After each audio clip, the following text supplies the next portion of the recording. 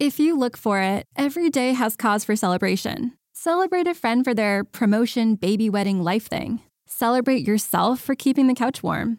It's no easy feat, especially if it's a big couch. Or maybe you just want to celebrate living in 2023, where you can get beer, wine, and spirits delivered from Drizzly in under 60 minutes without leaving said couch. So download the Drizzly app or go to drizzly.com. That's DRIZLY.com and get your favorite drinks delivered today. Tunes and tumblers. Put that record on right now. Hello and welcome to Tunes and Tumblers Century Club by Atwood Magazine, your weekly shot of what's new in music. Be sure to give both Atwood and Tunes and Tumblers a like, subscribe, share on all the platforms, and tell your friends about us. Right now, my circle of friends consists of all my childhood stuffed animals that I've placed in seats around my dining room table. And as we get closer and closer to post-pandemic, I think that it's getting less cute and more concerning.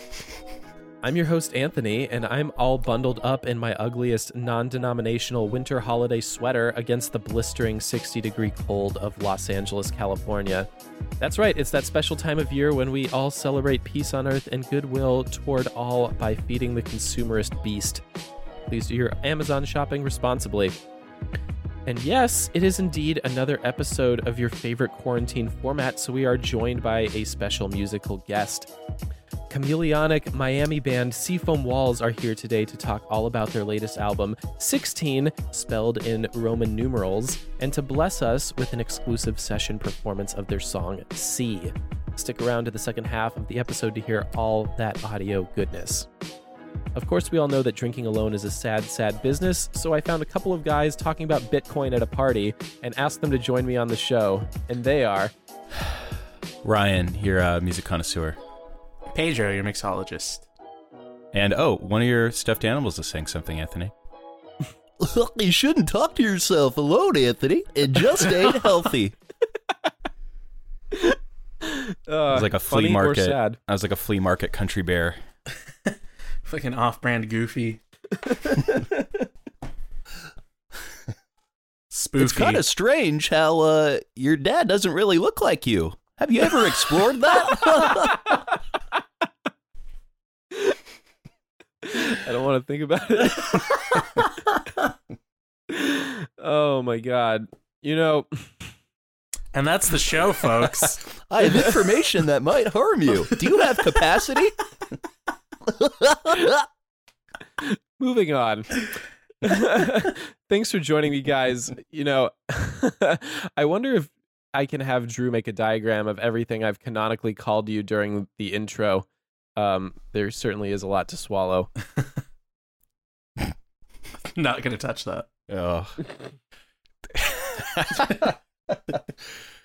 Well, you know, we're still taking a break from the news desk because, spoiler alert, we've started recording way in advance on our immediate topical format. Like real podcasters.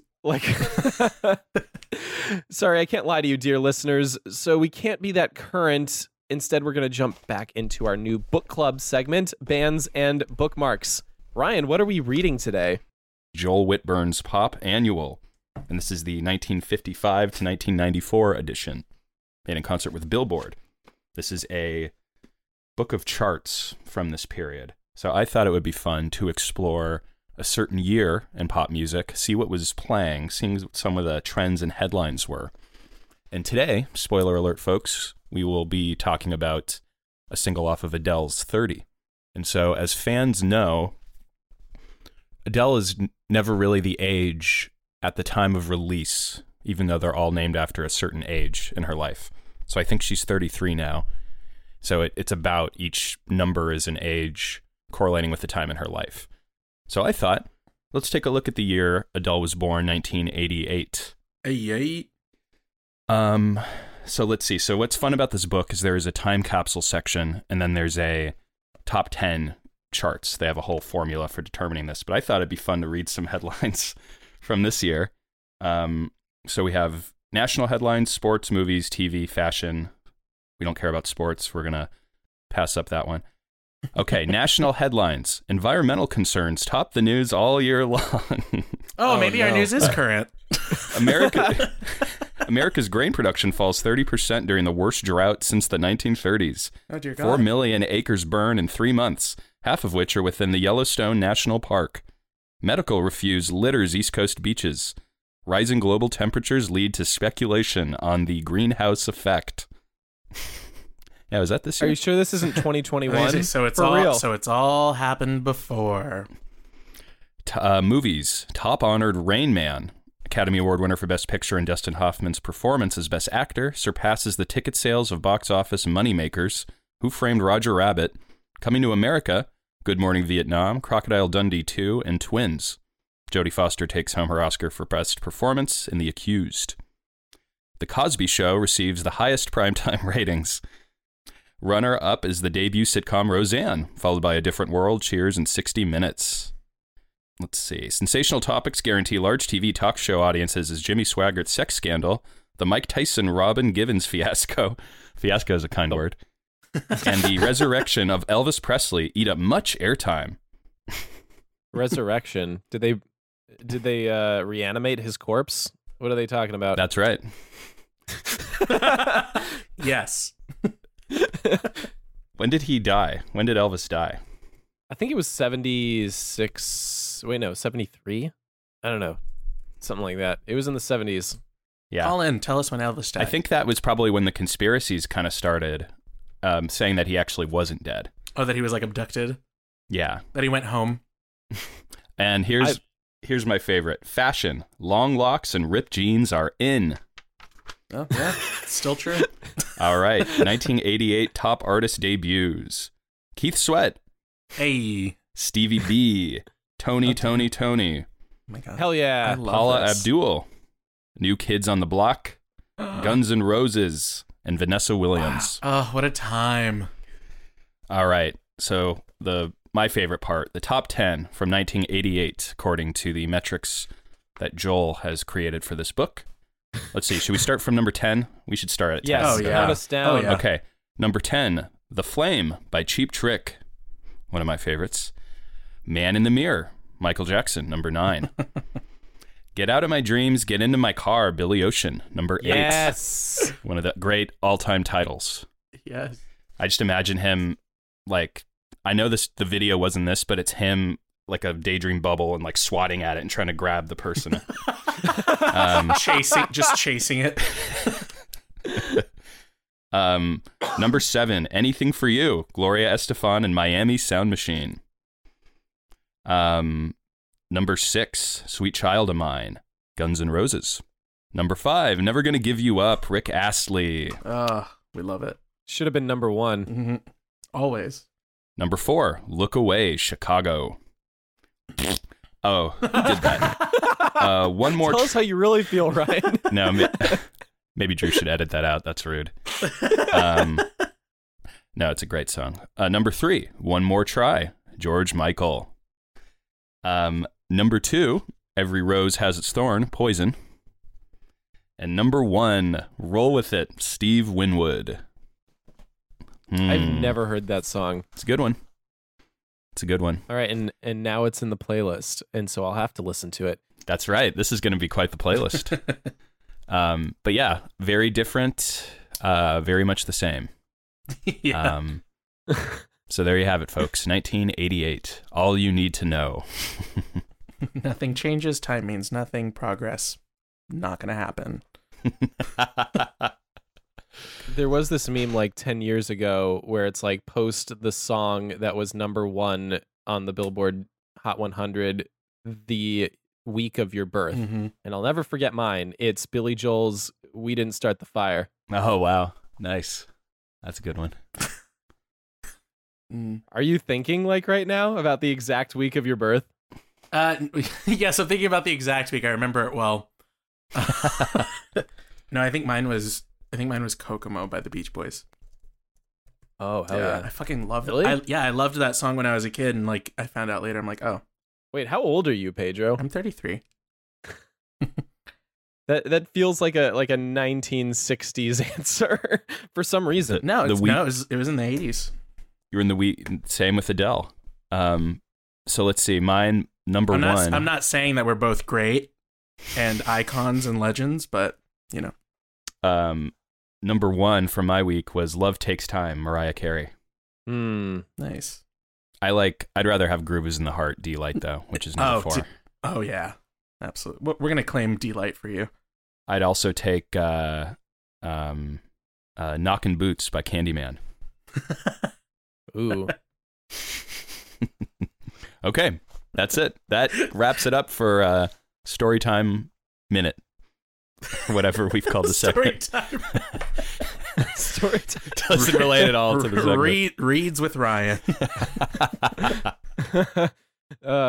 Yeah. Nursery rhymes with mother uncle. Reading Brainbow.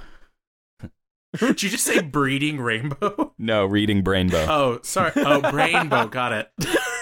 Whoops. Breeding Rainbow. Oh, no. That sounds Very like different show. That sounds like a shit posting handle account.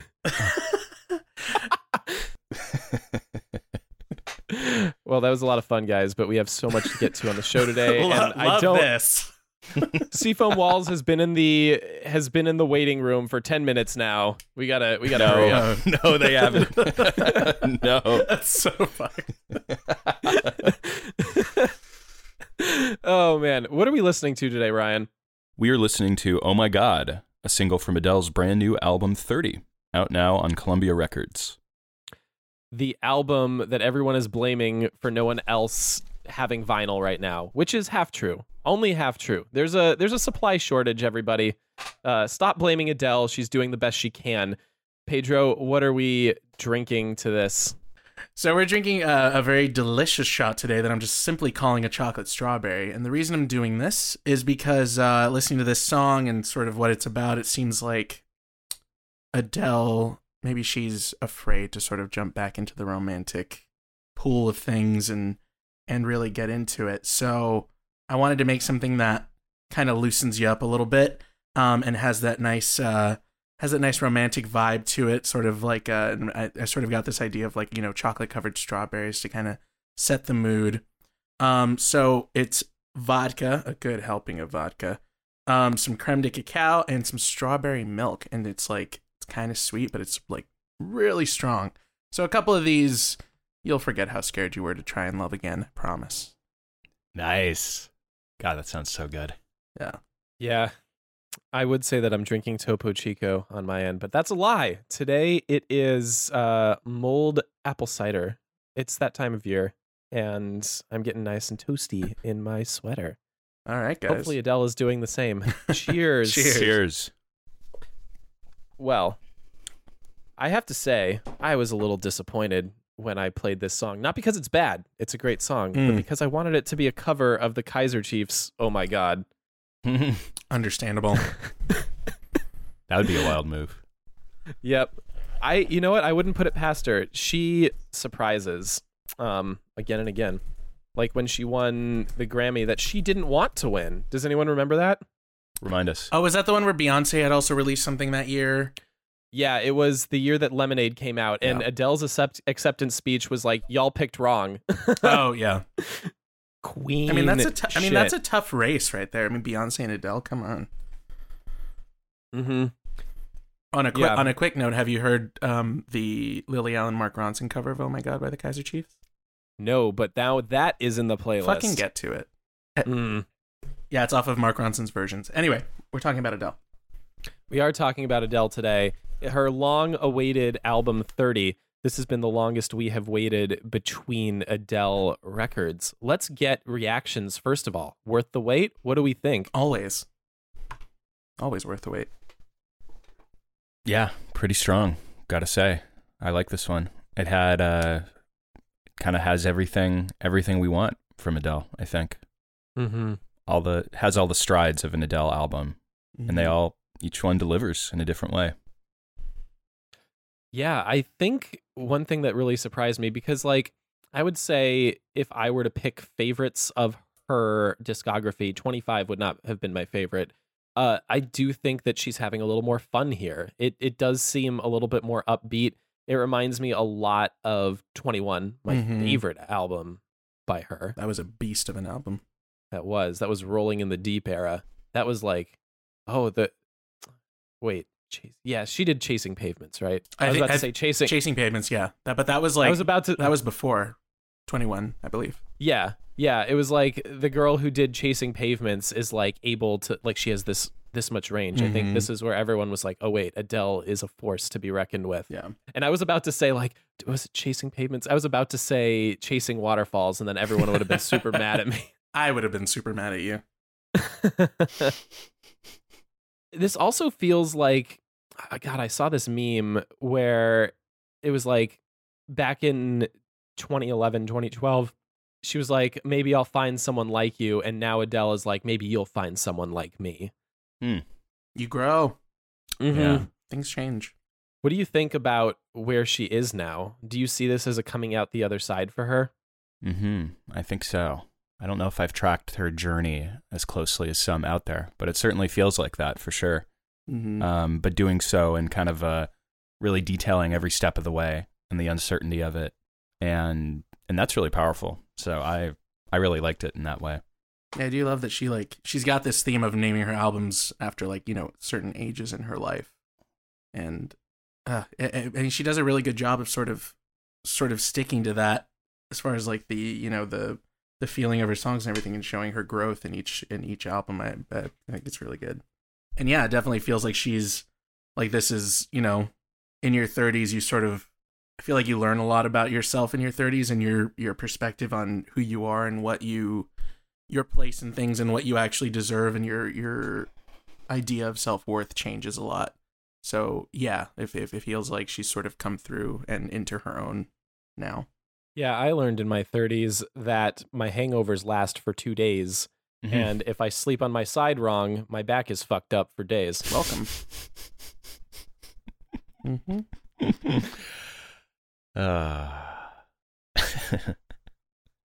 Dig deeper, I would say. The thing is, like, your 30s feel like your 20s. I don't feel significantly different until you hang out with people in their 20s and you're like, wait, no, you're exhausting. You have too much energy. Kind of, yeah.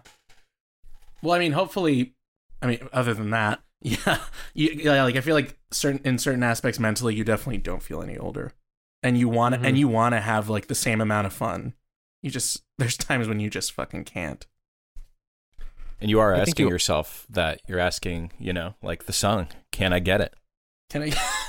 Yes.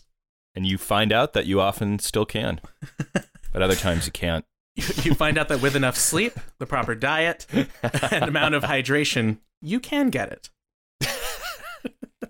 Unfortunately, it takes a decade to find that. Yeah. I do feel like I can get it more in my 30s than I could in my 20s, and I think that's because I'm giving myself enough time to recharge. Yeah, well, also, like I feel like in your 30s, you just learn to like value yourself more, and like you really figure yourself out in your 30s. I feel like you really sort of get a handle on it. Mm-hmm. Adele is doing so, though, also, right? The big theme is coming out the other side of a divorce, and then also having a kid you're having to work through it with and explain it to him, which that song, what's the title of the song on that one? Did you guys hear the one with her, that's like has voice memo recordings of her talking to her son? I think it's like the very end, isn't it? Or something like that. Yeah, that's pretty heavy, pretty intense material there. Yeah. I hope the boy got writer's credit. Yeah. I've never used voice memos. Just text. That was your reflection on that. I've never used voice memos, so I don't know what the fuck you're talking about, Look, Adele. I can't relate. I've never been married. I've never had a kid. I've never used voice memos. Can't relate to this album. It stinks. When's she gonna make an album for me? Adele, make the sitting alone in my room listening to Radiohead and reading Dune album. Oh, God. That's the one I want. Adele, order him killed now if you like, and it will be done. I want to note something about this, though, that really felt so incredible to me. So there's a Target exclusive of this album. Oh yeah. So there's a song that is not currently on Spotify, and maybe it will be. I'd assume it would be, but it's a Target exclusive, and it's called Wild Wild West. And it's a cover. It's a cover of Will Smith's. She's like, I just love that movie so much. The giant spider. Oh, I love it. But yeah, she's name dropping San Bernardino, Chula Vista, Modesto. Chula Vista, no shit. And Yeah. Modesto? I know, it was like a What? Lana Del Rey. It was like a Lana Del Rey chorus. Yeah, but like those are the places that matter to me. That's right. She made an song for you. Unfortunately, you have to go to Target to get it. I'll go to Target. I'm a fucking slave to Target. I'll buy it. Hold on. Is it also a Target exclusive vinyl? That's a great question. Probably. Does Target sell vinyl? Target does. Yeah, They there's hardly- there's like a shelf with like a few. Yeah, I think that they're making a full transition to vinyl because no one buys CDs anymore. That's Well, true. that's a good question. Well, they do have it on CD. Okay. On vinyl, good question. Look into it, folks. Because we cannot be bothered. All right, so this is 30. We've had 25. We have 23, 21. Wait, do we have 23? I don't think we have a 23. Okay. Do we not? Okay. Why did I think we had 23? Because okay. We can cut this out. There's a 25. Yeah. Yeah. Okay, yeah. I was you're gonna say right. Why what did I think there's I was a gonna say 23? what could she have gone through between 21 and 23 to merit an album? I don't know. I don't know why I thought that. So we have 19, 21, 25, and 30. I want to ask you guys, which of those ages do you feel was the most formative for you and why? 30 for sure. Well, actually, I would say 29 to 30. Yeah. Because it was really just like it became that time in my life where I just sort of stopped giving a fuck and got in touch with God, this sounds so stupid. Got in touch with me and just sort of learned about myself and like stopped picturing. I stopped having this image of myself like through other people's eyes and stopped letting myself be so, I guess, influenced by my idea of like the perception that other people had of me, I guess. And I just stopped caring and just decided that like I wanted to be as happy as I could and enjoy myself and only choose to do things or be around people that like that I truly enjoyed. Mm-hmm. So I would say like 30. And that's why we haven't hung out in person since then. Exactly. No. She's busy. I am busy. No, but and mostly like I honestly I think one thing I learned the most is just like if I don't want to do something and just do like be alone and do nothing, it's fine. So now I do that a lot. When did you learn that you didn't like wine? Oh, 18. Yeah, no, I've never liked wine.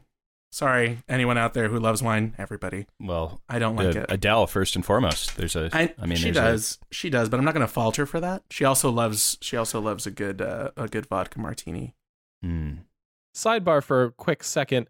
I was, pulling up Adele's discography. There is an album from 2008, the same year that she released 19, called 1988, and it's Adele and Mit Batiske. I don't know how you pronounce his name. I want to listen to it, but like we're on the air right now. Right. I'm wondering if it's like a remix album. It looks like it's a bunch of remixes. Oh, there you go. Interesting. 1988, the year she was born. Mhm. Listeners, check that out. Huh. Anywho, now it's on the playlist. Ryan, what was the most formative year of those for you? I think the one you're talking about actually is like a self-released. You said, Yeah, I was wait. gonna say I don't know if it's like I don't think it's I on wonder Spotify. if it's official. Yeah, interesting. It's on SoundCloud. Well, that's different. Yeah, yeah. Well, I'm glad you said that because that makes the Exploring 1988 segment especially applicable. Mm-hmm. I'd say probably 25 is a big one. That was the mid-tier of the 20s, and that was a big turning point for sure. I think there's so many formative points. 30 is definitely a big one. But yeah, 25 was the I felt like I was coming over the hump of the 20s. It was time to get real with certain things. So, yeah, that's the age I'd pick. And I feel like that's a formative age for musical tastes too. Like there's all this research that shows that that's when you kind of stop, many people, like your average person stops exploring other music genres. Like you're sort of going to be set in what you're always going to listen to. And I feel like there is actually a time where you sort of consciously or unconsciously make that choice of, I'm going to stick with what I like, or I'm going to keep exploring stuff out there. Mm-hmm. I'm going to keep going. I'm going to keep digging. And it's really tempting to want to like kind of stop and not really actively pursue anything anymore, just to throw on the shit, but Give up at 25. And I definitely had that feeling, but it was formative, I think, in a way where it was like, no, I'm going to keep trying to find something. I'm just going to keep trying to find the next thing that's going to blow my mind this week. So there you have it. I feel that. Yeah, for me, like, I think mine is delayed. Like, my 25 is going to happen around 38 because... Oh, dear God. because I didn't really listen to music except, like, what my parents were playing until I was 12, 13 years old. And I went out and I was like, I'm going to listen to something besides country music. And I went out to FYE and I bought Astro Lounge by Smash Mouth. And, say what you will about Smash Mouth. Smash Mouth just knocked down the door for my musical taste. Like, they were my entry point into everything else. That's how bad it was, folks. That's how bad it was. Look, that album is a banger. I can sing it front to back. There are no bad songs. And then, of course, Shrek came out 2 years later. So we have just a prime period in pop culture. For me, let me think. I feel you on 25, Ryan. I feel like I have just vague memories of my life before, and like 25 is where like I finally like got my routine together in my career and like the way I thought about the world. But I'm going to stick with 30. Like 30, I think, is where I developed self-awareness, to be frank, and like started really listening to myself and confronting like a lot of maladaptive behaviors. And I think I'm still working on that, but I can often have dialogues with myself and just be like, why are you feeling this way? Like, what's going on with you? Is this just something physical? Like, are you just having like a physical anxiety attack? Are you like upset about something? And like understanding that you aren't your feelings. Like that came with 30. We like to say, I am sad, I am angry, but you are not. You're still you. You feel anger, you feel sadness, and when you recontextualize like that, it doesn't feel overpowering. So yeah, self-awareness at 30, continuing that journey. Maybe that's where Adele is right now. It kind of feels that way to me. Like there definitely is reflection and like this acute self-awareness there. Yeah. That I think makes this like a really, really deep dive. Indeed. I think that's a good note to leave things off on. Who wants to transition to our musical guest for the day? Please. Ooh, yes, me. please. Oh, God. Is that going to be your new That's my new tagline? catchphrase. Ooh, me. Person at a party. Ooh, me. Ooh, me.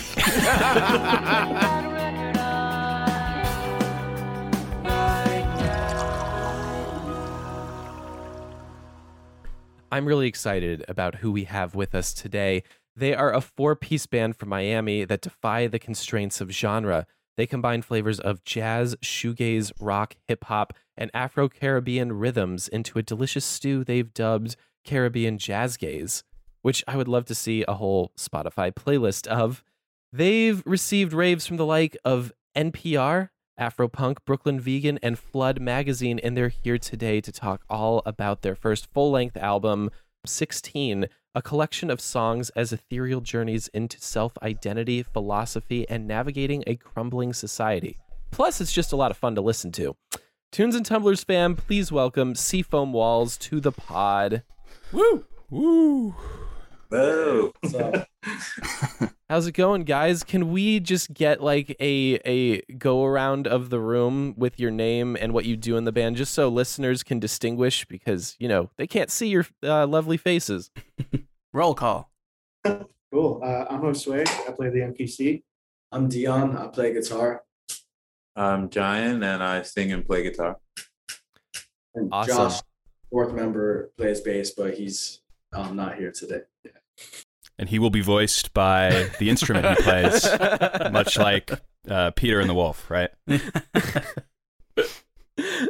Well, even though he's not here, he's here with us in spirit. And first, I want to get into your sound. It's so vibrant. There's so much in it. And you call it Caribbean jazz gaze. And this might be a bit of a loaded question, but how did all of these influences coalesce into the music you wanted to make? It was a desire to sound like just sound different from what was already out there. A lot of garage rock and indie rock, and I did like those styles, but I liked the bands that like really did something that stood apart from the crowd. Like even though DOC's was like garage rock, like they were, I don't know, like they just have a very distinct sound and style. Like John Dwyer is playing guitar when you hear it.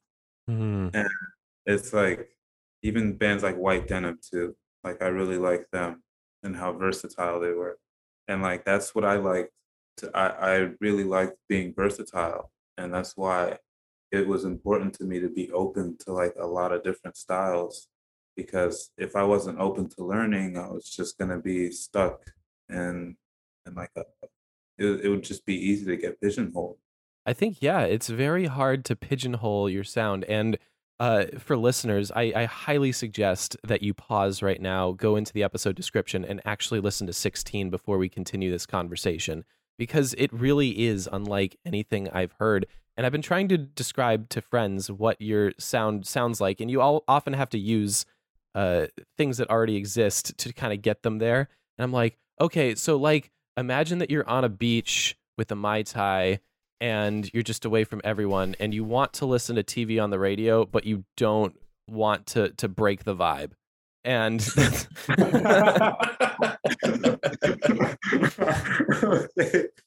Oh man, you know what?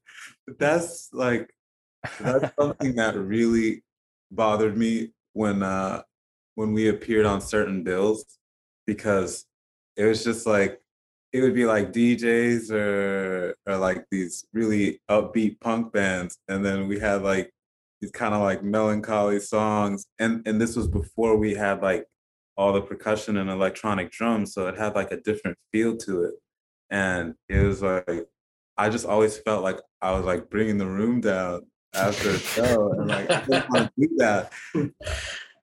But it's interesting that you said that, because I was like, I felt like adding these drums just kind of gave it like a different, like a breath of life. Mm-hmm. Absolutely. Yeah, there is a lot of life in here, even though you've said that these songs, when you were writing them, your worldview was crumbling, and that a new wave of activism and intersectionality was shifting the way you thought and wrote. Before we start talking about what we would drink to this album, I want to know what exactly was happening for you that caused this shift in your songwriting. Oh man.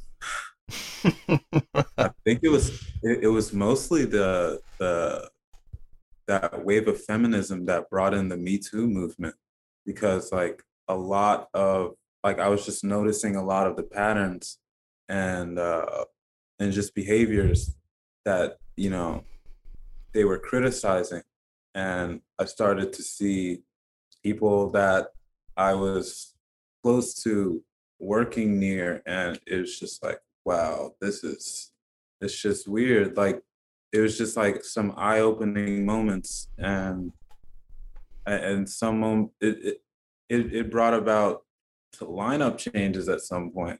It got that bad, but like within the band. Yeah. Oh wow. And other bands. I mean, just it was happening like left and right throughout the scene.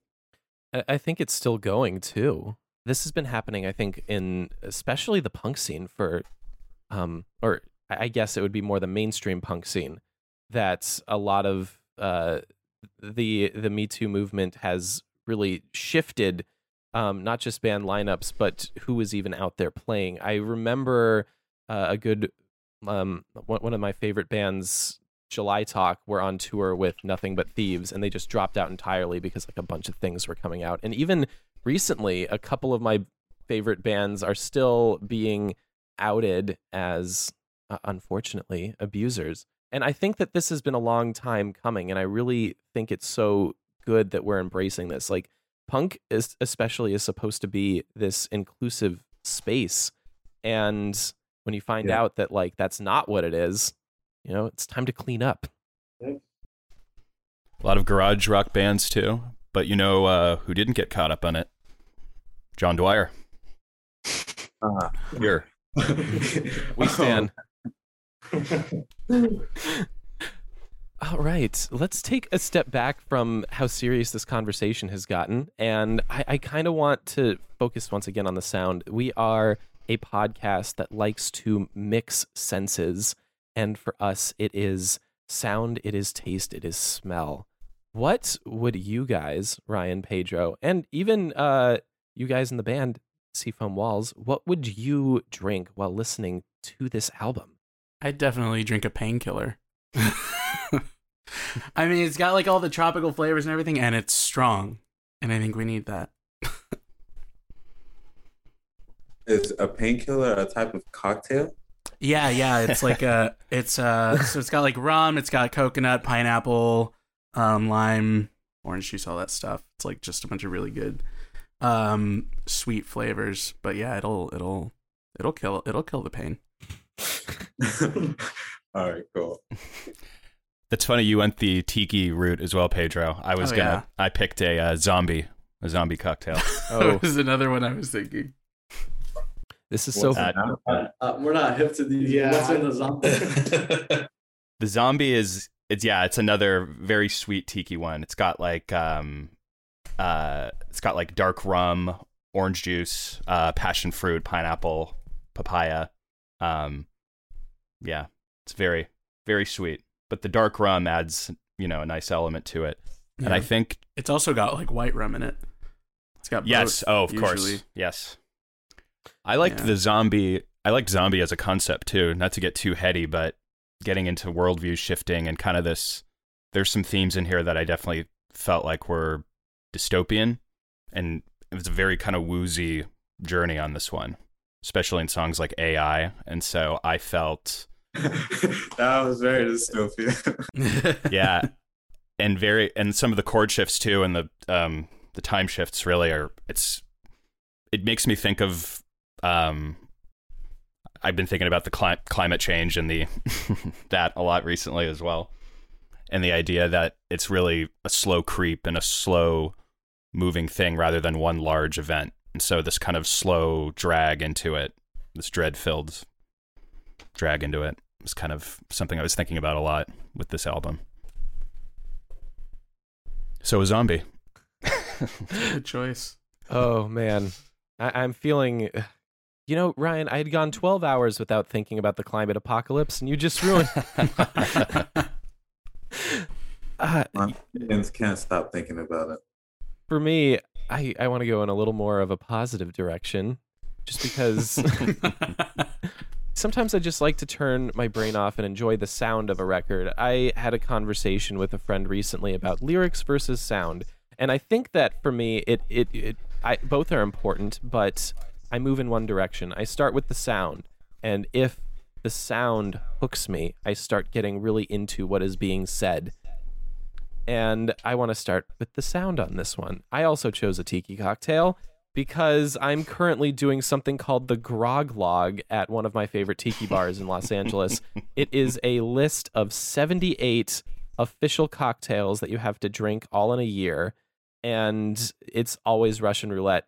You go to the bar, they take your sheet that has to be signed by the bartender, and they give you whatever the heck they want to make. And this one was one of my favorites so far. It's called Pieces of 8. It is passion fruit, light rum, lemon, and lime.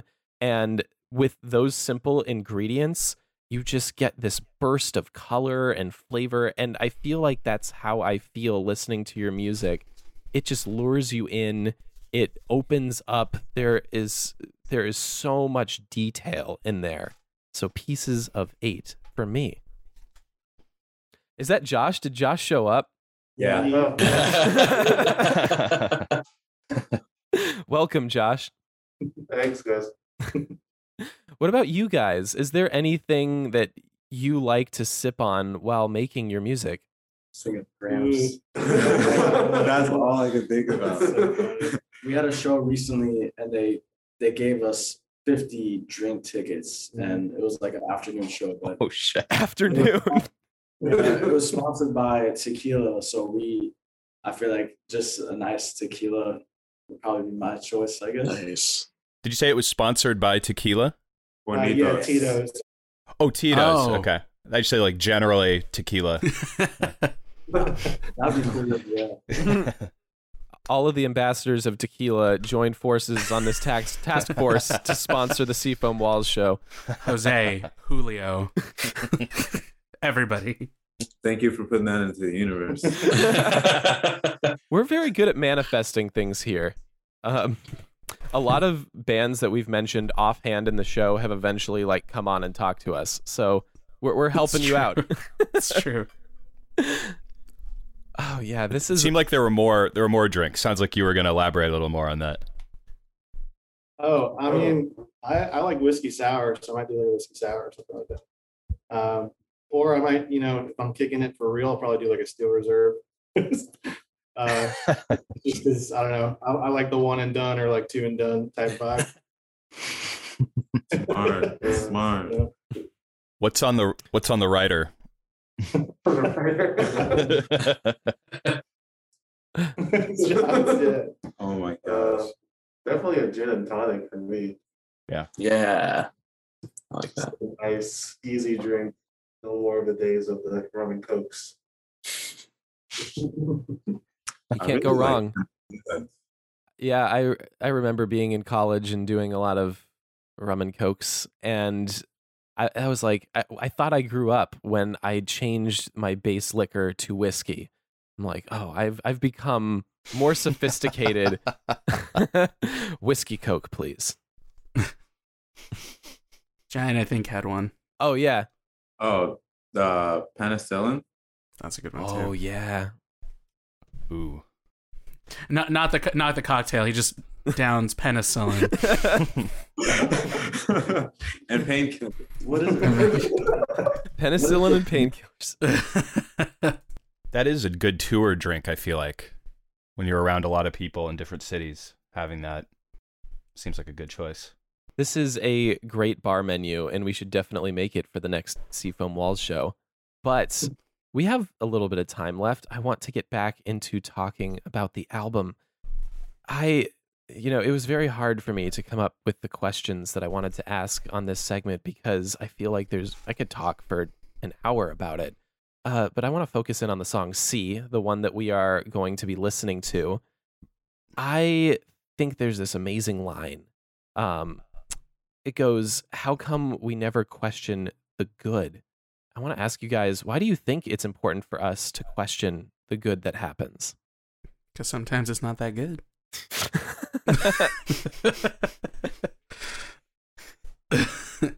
It's asking to be a bit more vigilant. Like, not every good deed is like a good deed. Like, you gotta, I don't know, sometimes you have to ask, why is this person just, or maybe that's, I don't know if that's some kind of problem I have. But It makes me think like sometimes it's so easy to just like you want something to be good so bad, and like you just don't, like you can delude yourself so easily into just like getting comfortable with it when really you're in a bad situation, or it's not actually good for you or good for someone else. Maybe even sometimes you have to like look outside yourself and see like what's going on, like, and what it's actually doing to you or the people around you. And it sucks to have to like look at that and be like, oh wow, maybe this isn't good. That's the hardest part. yeah, I mean, that's kind of what that song was about. It was like confronting that idea that like, I mean, just facing a harsh reality. Like the first line of the song was, "I see you in a way unprepared for the world that manifests in your head," because it's like I might have this ideal version of what I think, you know, the way things should be, and then what I might have to give up for that, you know, am I prepared to give up those things? And, you know, it's just something I think about when I start getting too idealistic and just kind of like trying to ground myself.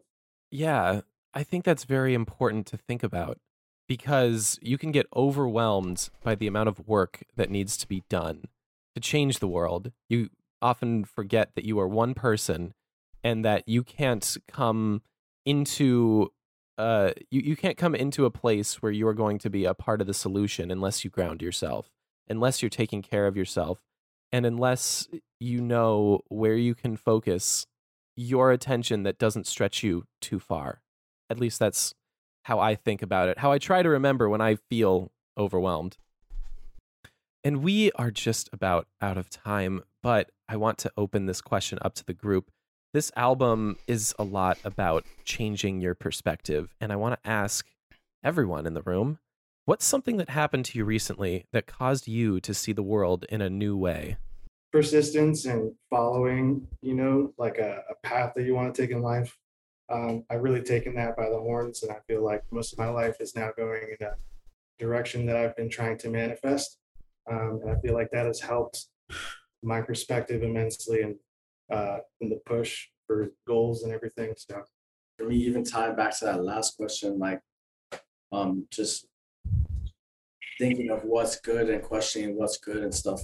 I feel like the creating music for me always is kind of like a therapeutic thing where I always try to clear my head. And when I go into making music and with this band, I'm trying to always just discover something new, whether it's good or bad. I try to even take those things out of my head. I'm just like, want to make honest music, and that feels connected to what's going on in everyone's life in the world and everything, and just not even directly relating to what's going on. Like it's more abstract in my own head, I feel, but I'm like, it's always connected to that place. And I'm like, just putting it out there in an honest way that I feel always approaching it as a blank canvas. And I don't really want to be influenced by anything else other than what's just in my own head. And just, that's like a refreshing feeling I have with this band.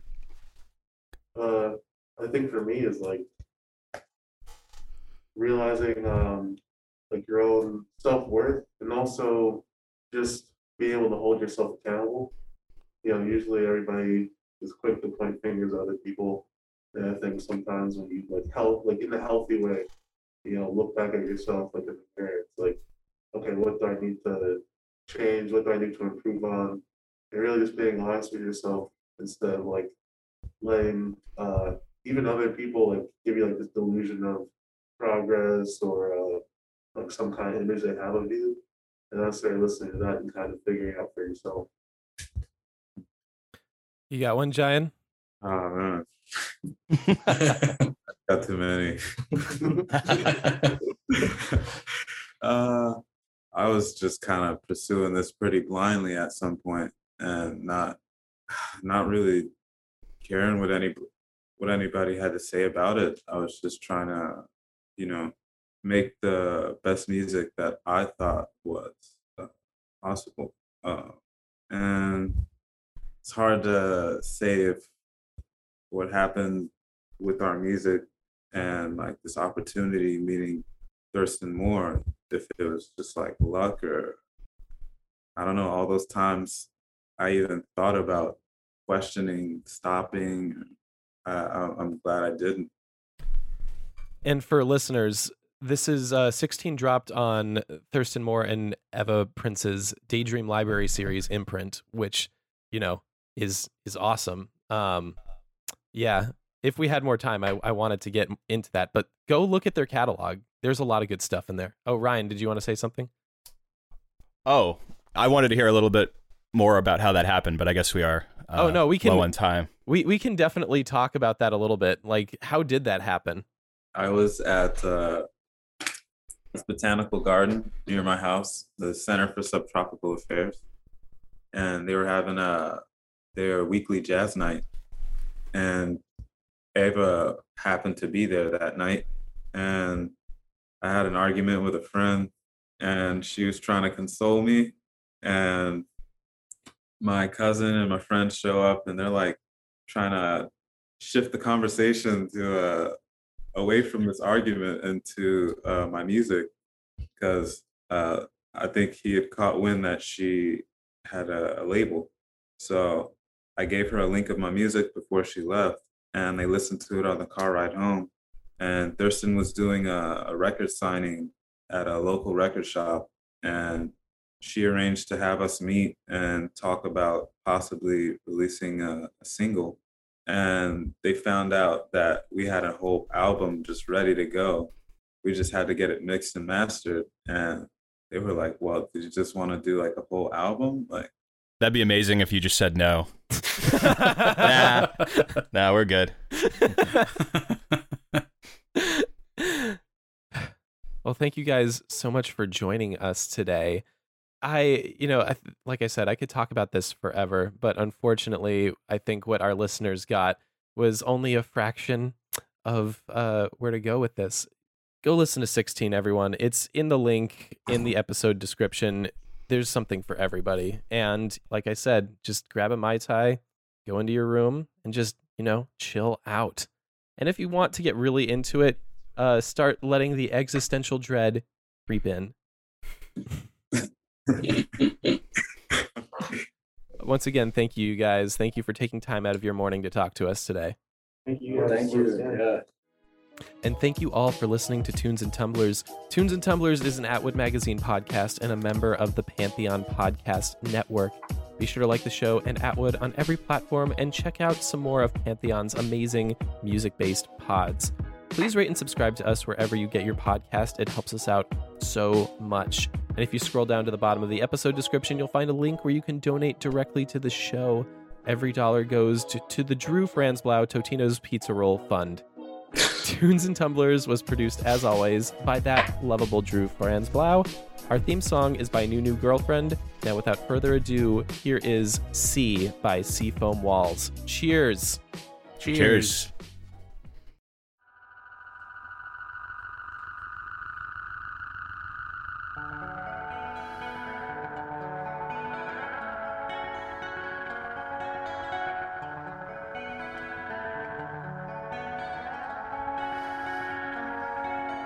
Thank you.